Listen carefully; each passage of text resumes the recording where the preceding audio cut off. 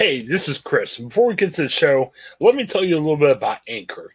Anchor is our way of we record podcasts. Fantastic. Let me tell you why. It's easy. It's free. There are creation tools that where you can record and edit your podcast right from your phone and your computer. Anchor will distribute your podcast for you, so it can be heard on such providers as Spotify, Apple Podcasts, and many, many more.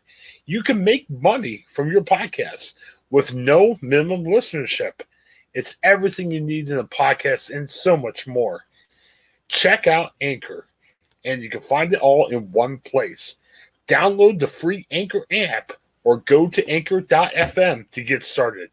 Anchor, it's a fantastic way of creating your first podcast and making it work. All right, welcome back to Hollywood. Segment 3. Interesting story out of the Canton area, actually more toward Louisville. There was a student, obviously, were wearing masks to school, to help prevent, COVID.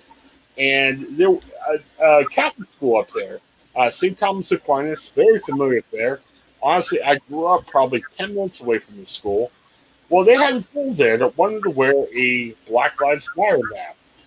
Well, controversial. Black Lives Matter, some people have issues with for a variety of reasons, and said, look, and it came down to the point where the Diocese of Youngstown said, hey, you cannot have any more statements and symbols on masks because of its symbol, or any type of symbols at all of its schools. And I'm not sure if they were making a statement as much about Black Lives Matter. I guess the thought was if people complain about Black Lives Matter, why do you let certain masks and other masks? And I don't know. I mean, I like a plain mask. I'm more of a plain type of guy. But I don't know. Brandon, is this a big deal? Or, I mean, I think anytime you involve Black Lives Matter, it becomes controversial either way. But I don't know. Should we be more upset about this, or how should we feel? Well, I mean, I would say there's a couple points. The first point I would have is, there is sort of that weird, the tale of two Black Lives Matter. One is the, just the sentiment, the idea that, yes, Black Lives Matter as much as any lives matter in terms of, they should not be experiencing the kind of police treatment that some of these high profile cases have revealed.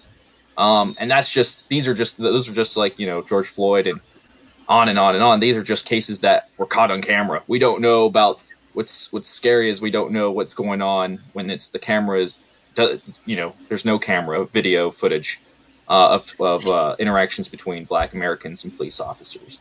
Black Lives Matter, as I hate to brand it as just a sentiment, but then there's this, Black Lives Matter, the organization, the movement, however the critics characterize it as like something a little more nefarious or politically agenda. I'm not saying that they're right or wrong. I'm just saying like that's why they get so upset or triggered seeing any mention of the phrase, and that it feels like you're pushing more of a political agenda, which is kind of a little sad in the sense of the bigger picture. The second point, though, is that there is a constitutional aspect to it. I mean, this is more of a private school. If this was a public school, this wouldn't be an issue, I think, because students are allowed to have free speech in a public school setting. There was a very horrid case where students were allowed, for instance, to wear black armbands to protest the Vietnam War. It's just really the question was this a disruption to the learning environment? And I think that's really the takeaway there.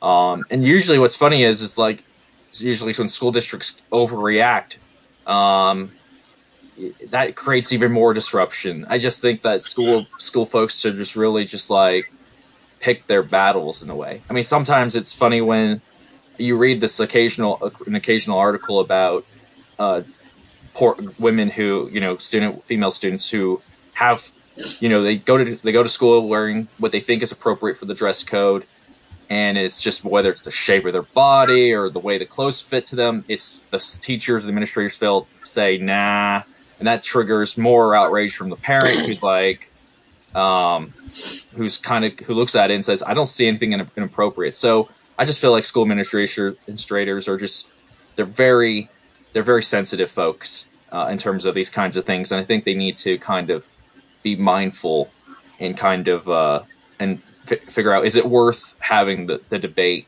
Is it really disrupting the learning environment? Well, and I guess, Craig, if they had to say no, at least they banned everything.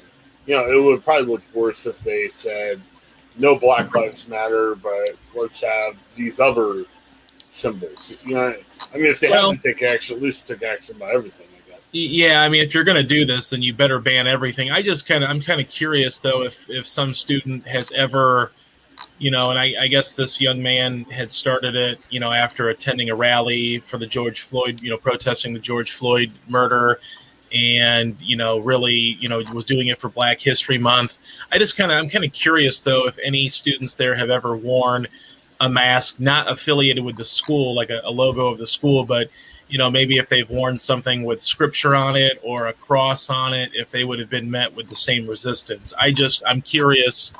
Maybe we'll never know that, but I'm kind of curious to see if some students would be able to tell a story like, well, this person over here wore a mask that had just a random, scripture on it or a cross on it or some other kind of Catholic or Christian logo on it, if they would have been met with the same resistance of, you can't wear that at our school, because I don't know that they would probably turn someone away for wearing a cross on their mask that wasn't associated with, St. Thomas Aquinas' logo or school, affiliation of any kind.